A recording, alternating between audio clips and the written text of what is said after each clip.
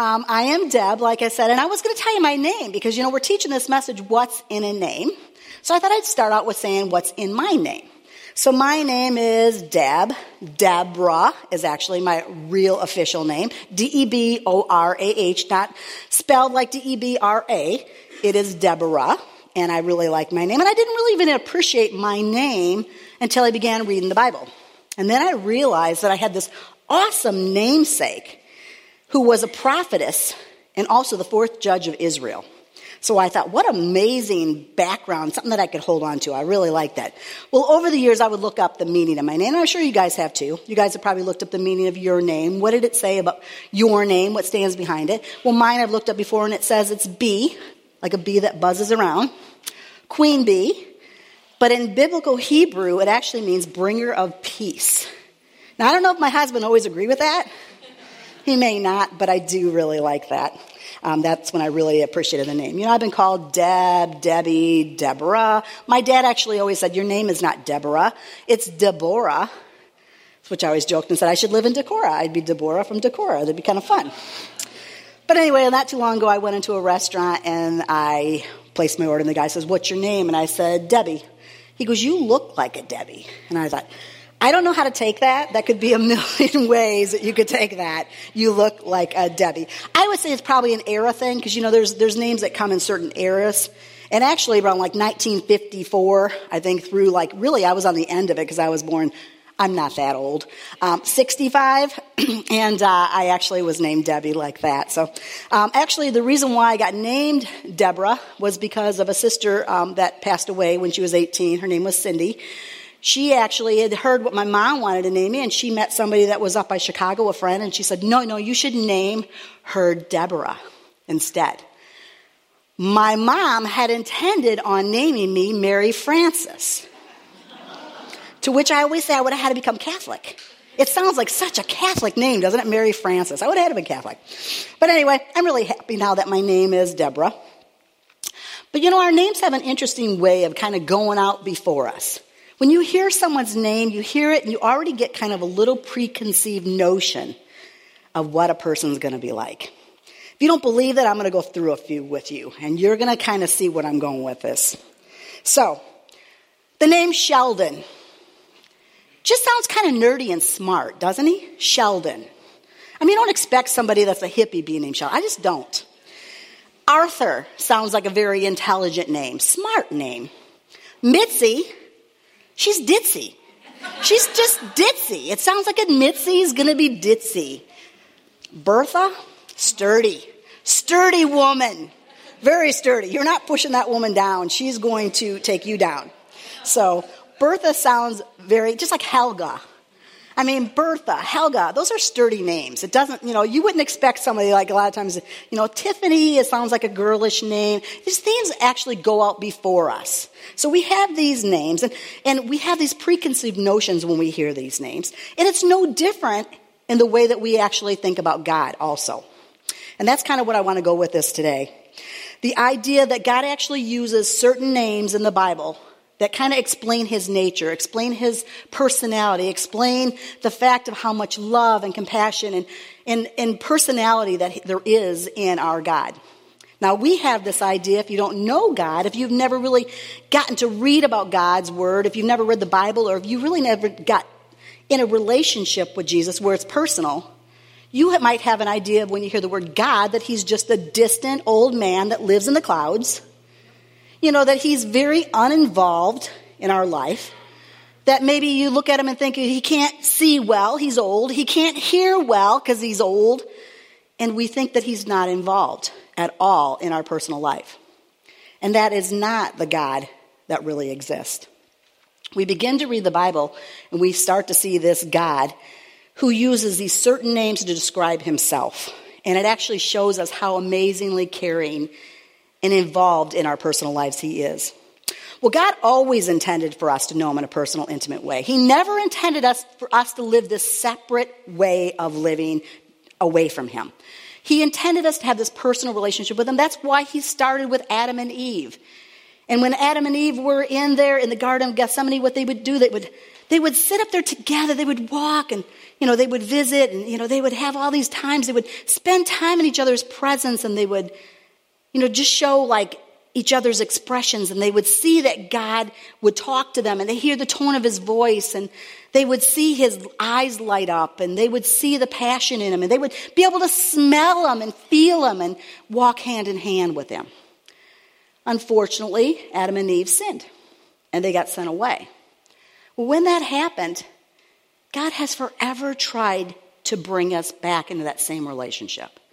He's always tried to woo us back. He's always tried to say, no, I care more about you than this. I don't want you to walk alone. I want to walk hand in hand with you. He wants us to be able to witness up close and personal the God that he is. And he does that so much through his word.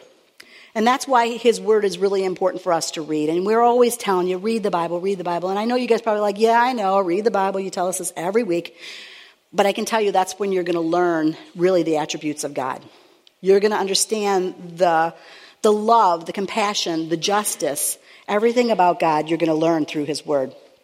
He shows us the power that he has, the authority, the provision, the passion. The Bible is a manual in which we're supposed to live, but it's also really, truly a love letter. It really shows us how much he cares about us. Well, there's a word in the Bible, and it's spelled, this is really weird. The word is spelled, I can't even pronounce it, because then I'll tell you why. It's spelled YHVH. And it's a Hebrew word. And it actually means Lord. Now, in the English language, it's Lord. And it's also built upon the whole word I am. Now, in Hebrew, it's really almost unpronounceable. They don't even know exactly how you pronounce this word, YHVH. And that is because the Israelites actually quit saying it out loud about 200 AD. They quit saying it because of Exodus 27, where it says the commandments, it says, do not take the name of YHVH, the Lord, your God, in vain. It says don't take it in vain. So don't say it lightly. Don't say it just flippantly. So these people quit saying it. They quit pronouncing it.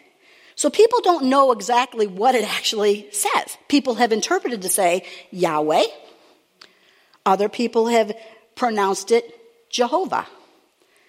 So it's pronounced two different ways. So this YHVH is really kind of an unspoken word, but it actually does mean Yahweh, which means the great I am, or Jehovah, which means the great I am. Well, Yahweh is actually in the Old Testament about 6,823 times. So it's actually a personal name that God gave to Israel when he made a covenant with them. When he said, I'm going to be your God and I'm going to take you out of slavery. In Exodus 3:14, it says, God replied to Moses, I am who I am. Say this to the people of Israel, I am has sent me to you. Yahweh is I am. It builds off the idea that God is who he said he is. God always existed. There was never a time where God did not exist. He will be from the beginning to the end, the Alpha, the Omega. He is there forever in a day. Nothing's ever existed before God. Nothing. There was nothingness. The Bible says there was nothing until God created it and put it into place. Everything depends upon God. If God wants something there, it's there. If he doesn't want it there, it's gone. God is God. You know, the thing is, what a lot of times we don't understand is that really that holiness, that power, that authority. You know, he's the same yesterday, today, and forever. And God's word says that we can trust him. We can trust him that he's always going to be who he said he was, that he's never going to change.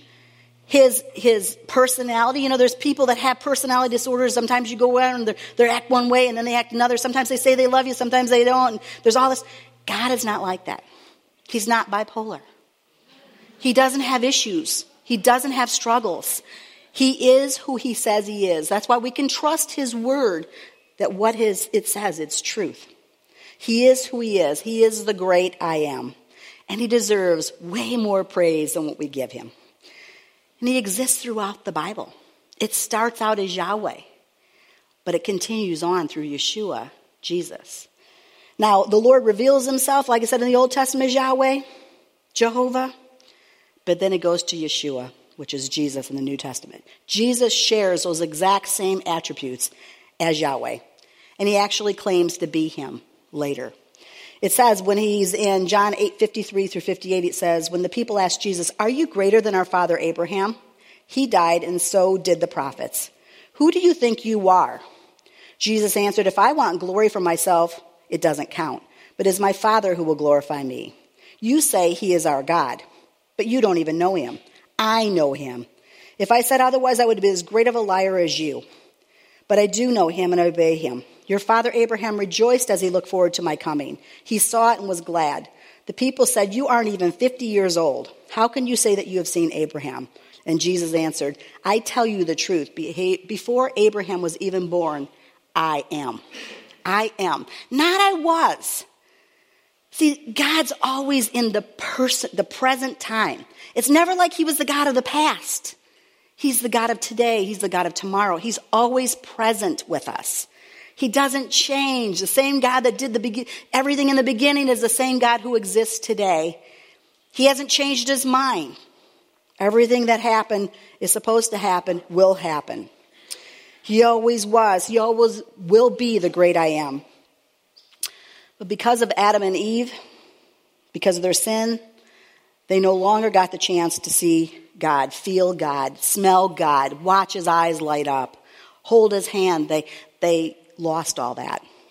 And ever since that time, God's done everything he can to pull us back into that relationship again. He does everything he can, so he sent his son to do that now. The Bible calls Yahweh Jehovah. He also says, "I am the Jehovah Jireh." I'm going to actually use the term probably Jehovah more so than Yahweh. But one of the things the Bible actually says about Jehovah, he actually gives other sub-names. Was basically saying God of something. So what I want to talk to you a little bit about the one attribute of God is the idea that he is Jehovah Jireh. Now that actually means that God is our provider. Now, years ago when we were building our porch, there was a cement porch out in our front yard that I actually, when I heard this and I read God's word, I thought, yeah, he is my provider. And we wrote in cement outside, it says, Jehovah Jireh, our provider. Because God has provided for John and I and my kids all these years. There's times where it's been so scary, you don't know what's going to happen, and God comes through in ways that you can't imagine. But we need to understand that God is our provider. In Genesis 22, God commanded Abraham to sacrifice his son Isaac on the altar. However, when that time came and Isaac went, Isaac carried the wood up to the mountain himself. The wood that was going to burn him up. And they trusted the fact that God would provide. Abraham says, we can trust. God will provide for us. And so he carries this wood, and then what happens is God provides a ram that's caught in the thicket, and they use the ram instead as a sacrifice. The exact same thing happens later in the Bible through Jesus.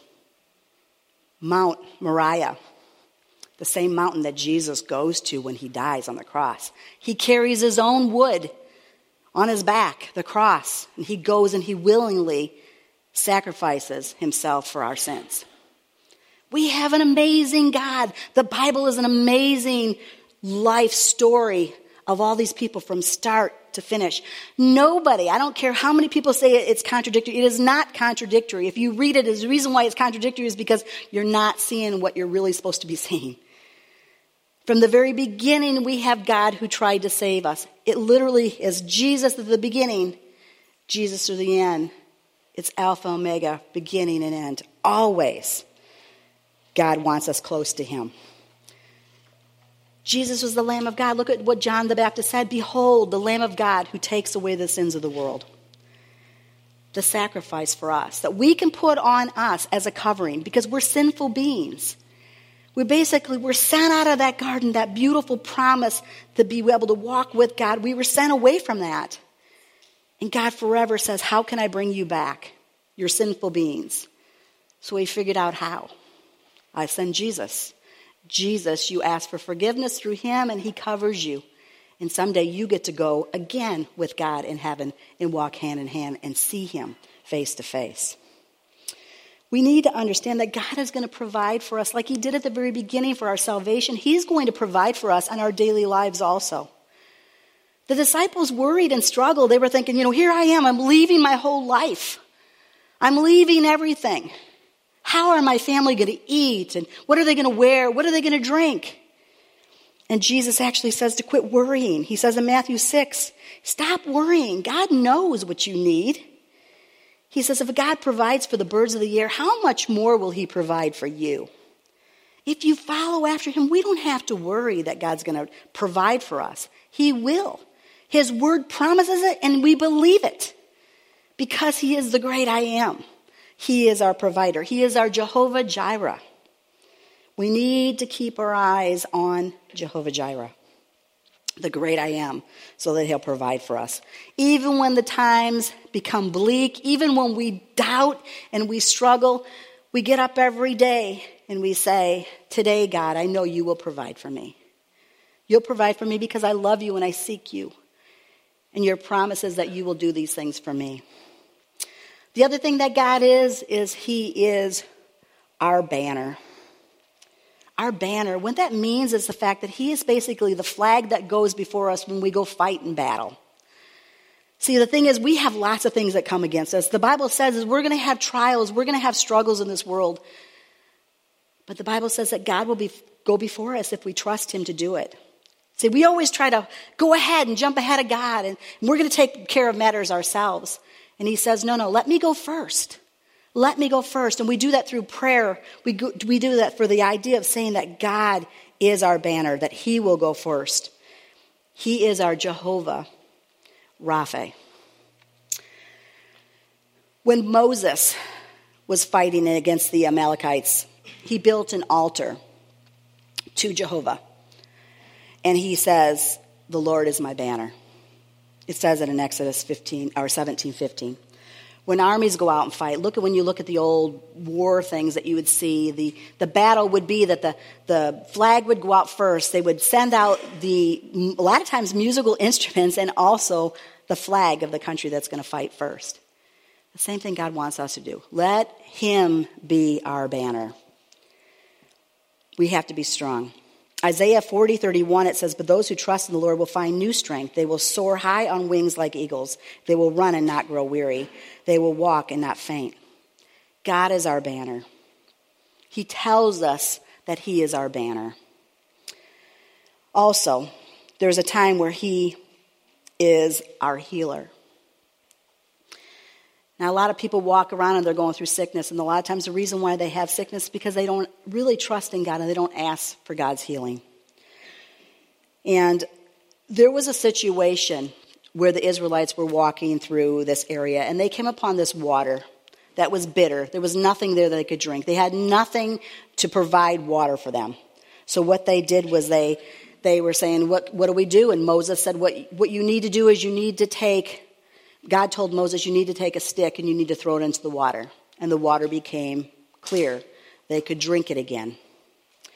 And after this happened, God told Israel, he says in Exodus 15:26, he says, if you will listen carefully to the voice of the Lord your God and do what is right in his sight, obeying his commands and keeping all his decrees, then it will not make you suffer any of the diseases I sent on the Egyptians. For I am the Lord who heals you.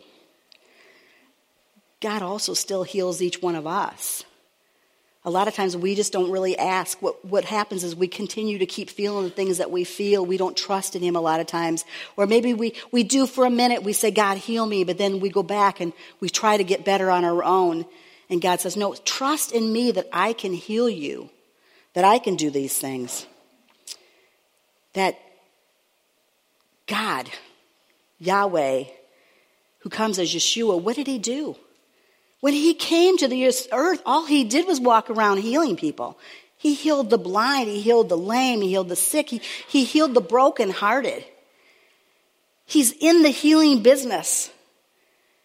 It actually says that we need to remember this. And we have this problem. A lot of times we don't go to God for the healing that he wants to give us. James 5:14 and 15 says, are any of you sick? You should call for the elders of the church to come and pray over you, anointing you with oil in the name of the Lord. Such a prayer offered in faith will heal the sick, and the Lord will make you well. And if you have committed any sins, you'll be forgiven. Now, I can tell you, this is one of the things that I really have a broken heart over. There's honestly very few of you people that come to the altar and ask for prayer. This is where you're going to get prayer. You're going to have somebody pray over you. You're going through battles. You're going through struggles. You're going through things that you need in your life. And you keep trying to shoulder it on your own. And God says you never were supposed to shoulder it on your own. You're always supposed to rely on him. He doesn't want a stiff-necked people. He wants somebody who's going to be submissive to him, who's actually going to trust in him.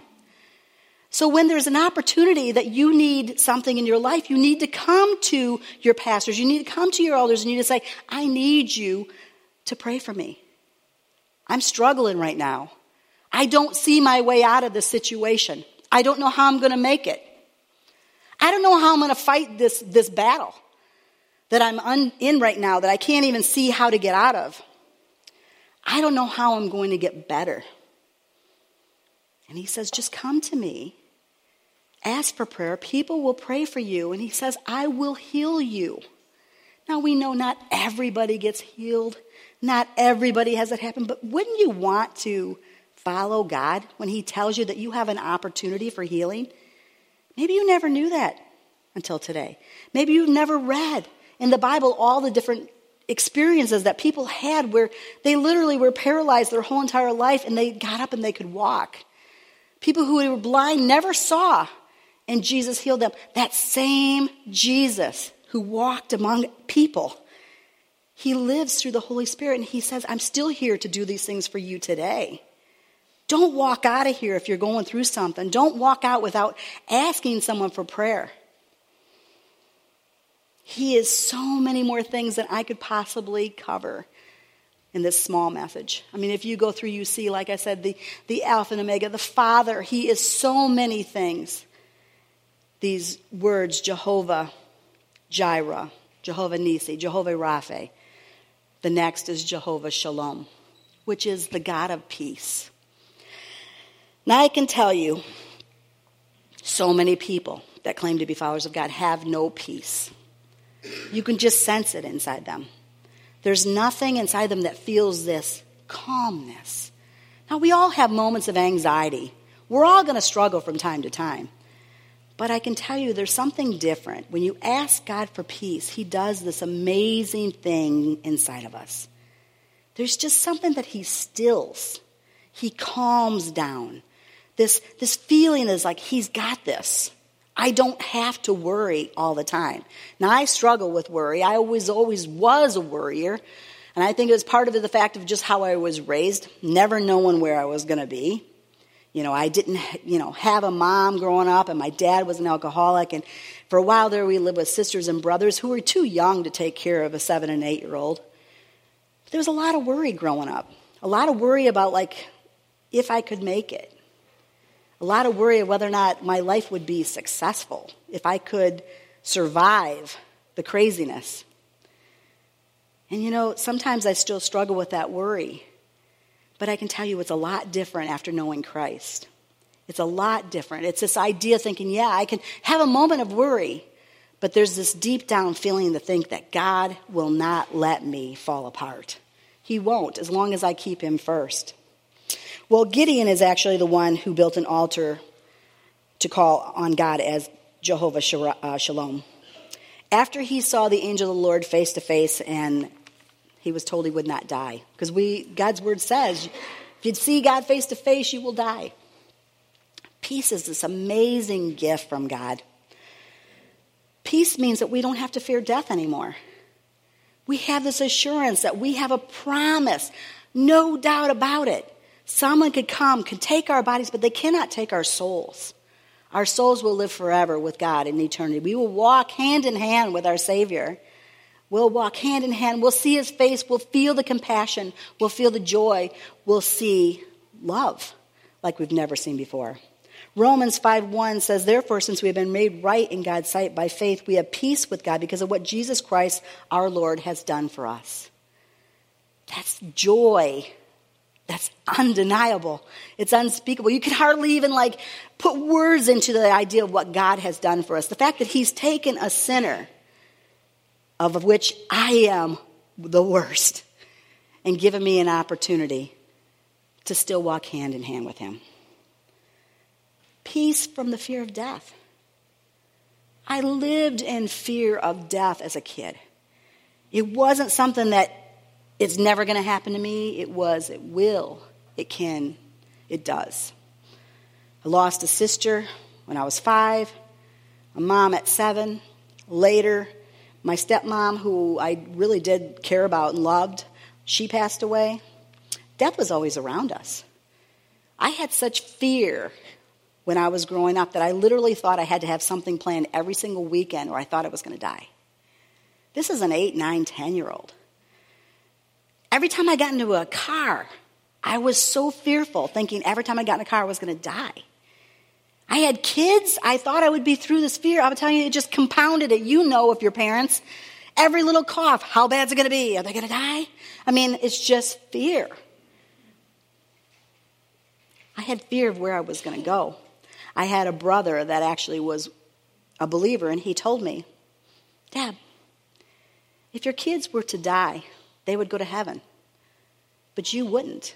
You would go to hell. It sounds so harsh, but it was the truth I needed to hear. And I remember being in a drive-thru at the bank at that moment, putting the deposit in the depository and thinking, I don't want to die and go to hell.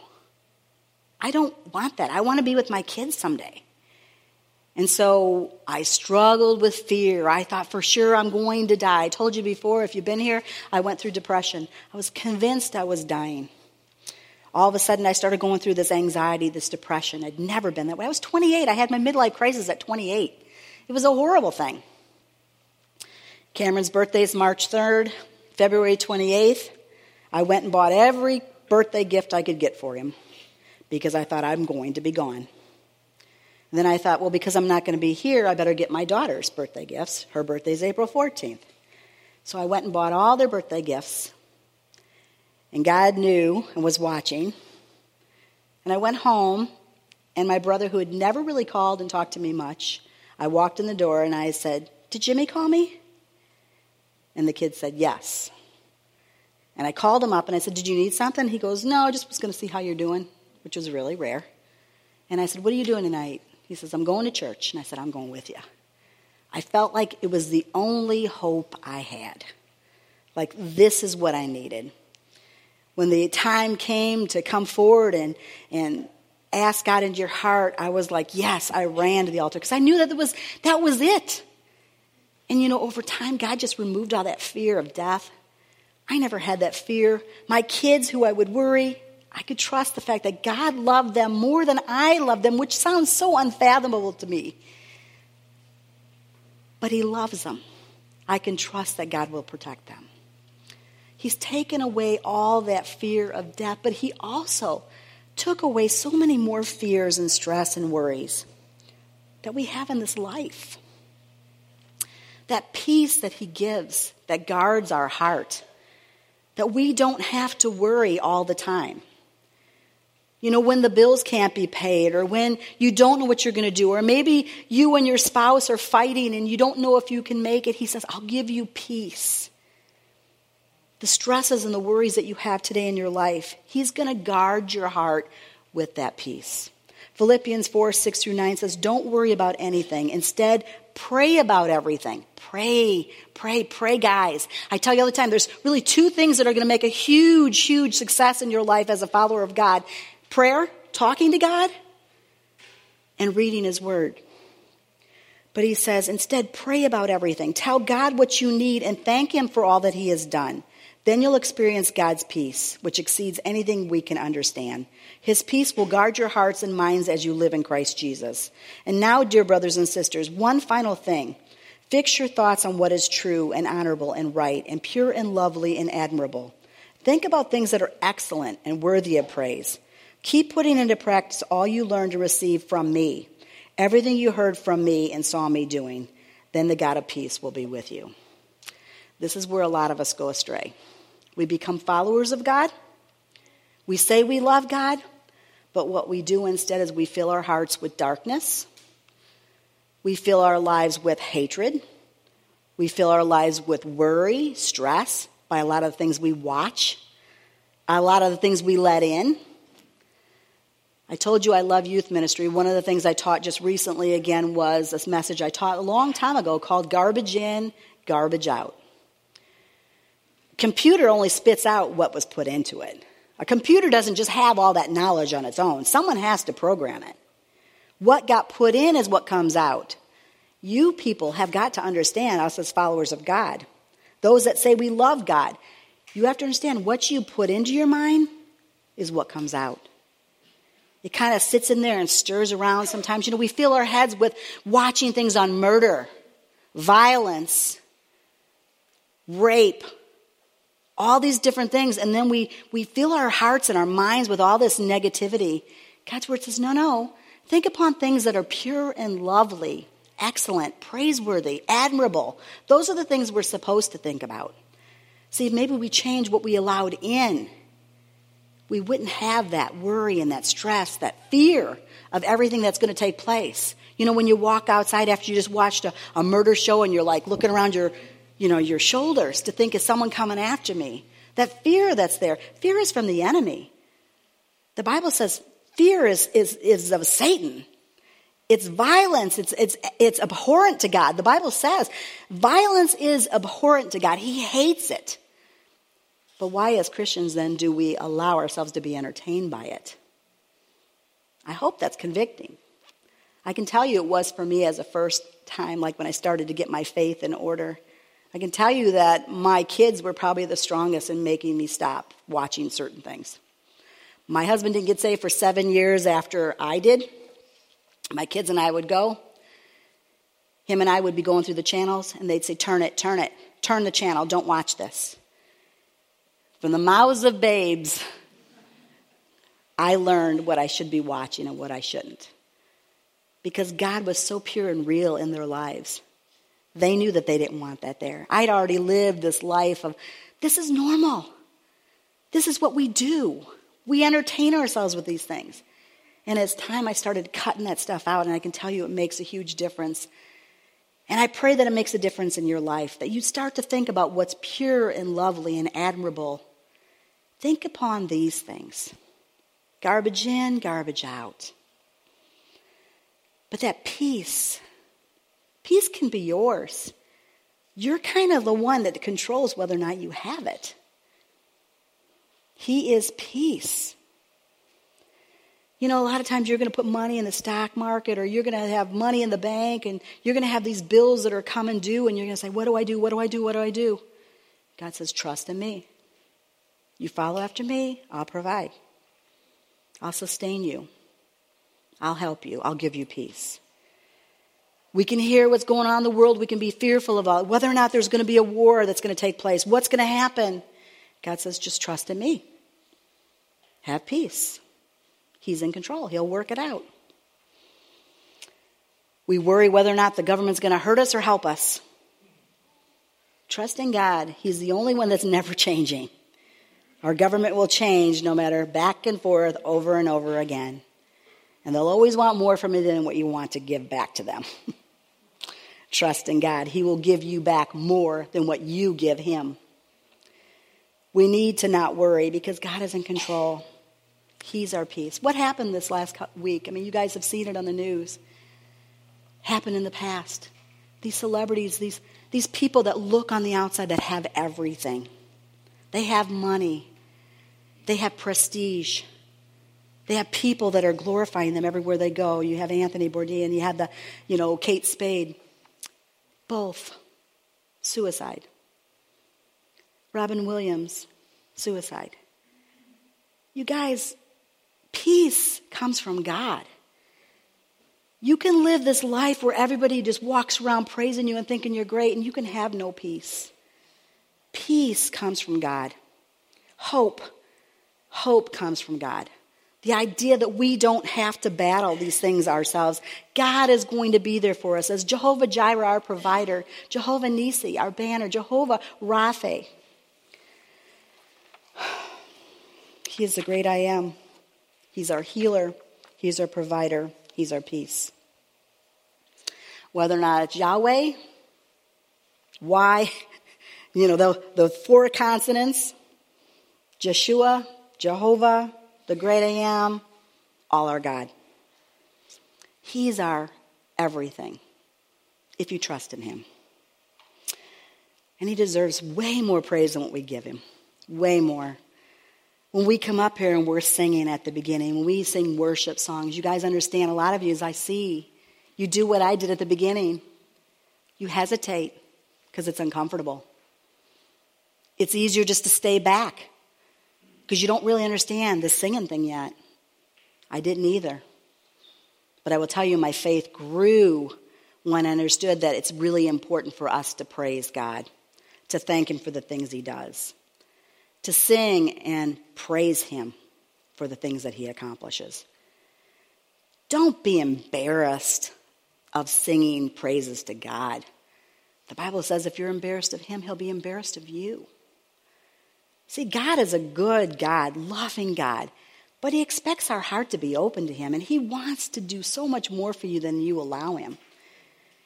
You hesitate. You don't want people to see you raise your hand. You don't want people to see you sing. I can tell you, I can't sing for the life of me, guys. I'm a horrible, horrible singer. My dogs actually look at me and basically beg me to shut up when I'm singing. You can just see in their faces, they don't like it. But you know what? Jesus loves it. And I look at my dogs and say, you don't like it, but my God does. Sing loud. Praise God. If you sing and you're off key, who cares? It's still beautiful music to God. But we don't have a distant God.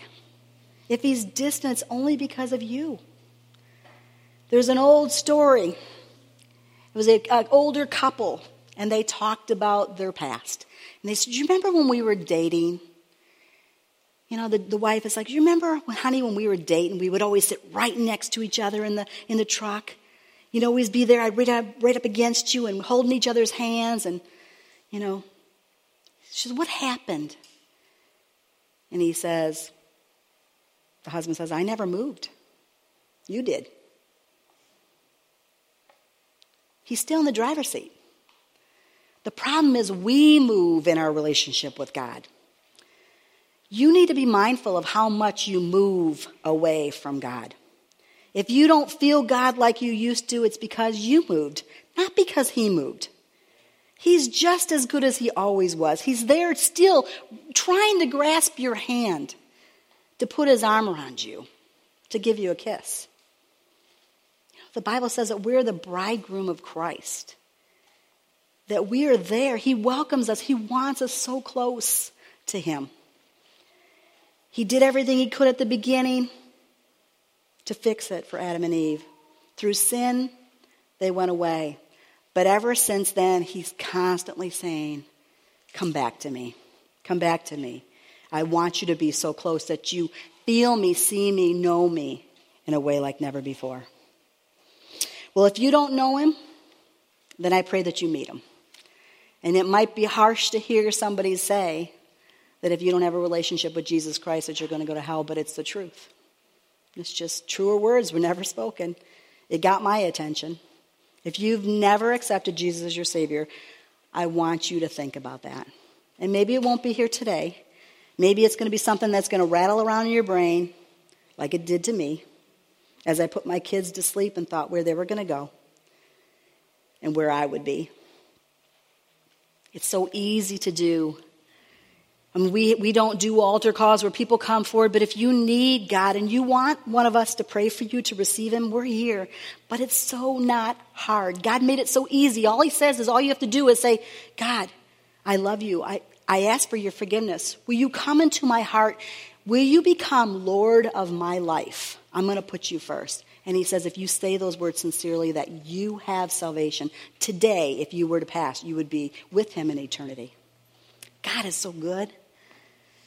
If you've never met him, I challenge you, take a step, take a leap of faith, come to him. And if you've met him, Start thinking about what your life looks like. Is he your provider? Are you trying to always jump ahead? Is he your banner? Is he your healer? Is he your peace? I'm going to be down here afterwards, and we're going to be here for prayer. Other people can come forward, and the people that can pray for you. If you're going through if you need some prayer to have God show you that he's here for you, that he's going to provide. If you need healing in your body, if you really feel like you are so stressed out, you need God's peace, come forward and ask for prayer. Well, let me pray for you. Lord, we are so thankful for the things you've done in the past through God the Father, and Lord, what you've done through Jesus the Son, and what you're doing now through the Holy Spirit. We're so thankful that we have a good God, the great I am, the mighty counselor that we can count on and trust, those that we can tell all of our problems to, and that he ministers back to us. I just am thankful, Father, for all the good things that you've done for each one of us that call upon your name. I pray for each person here, if they don't know you, Lord, that you just put some homesickness in their heart like never before.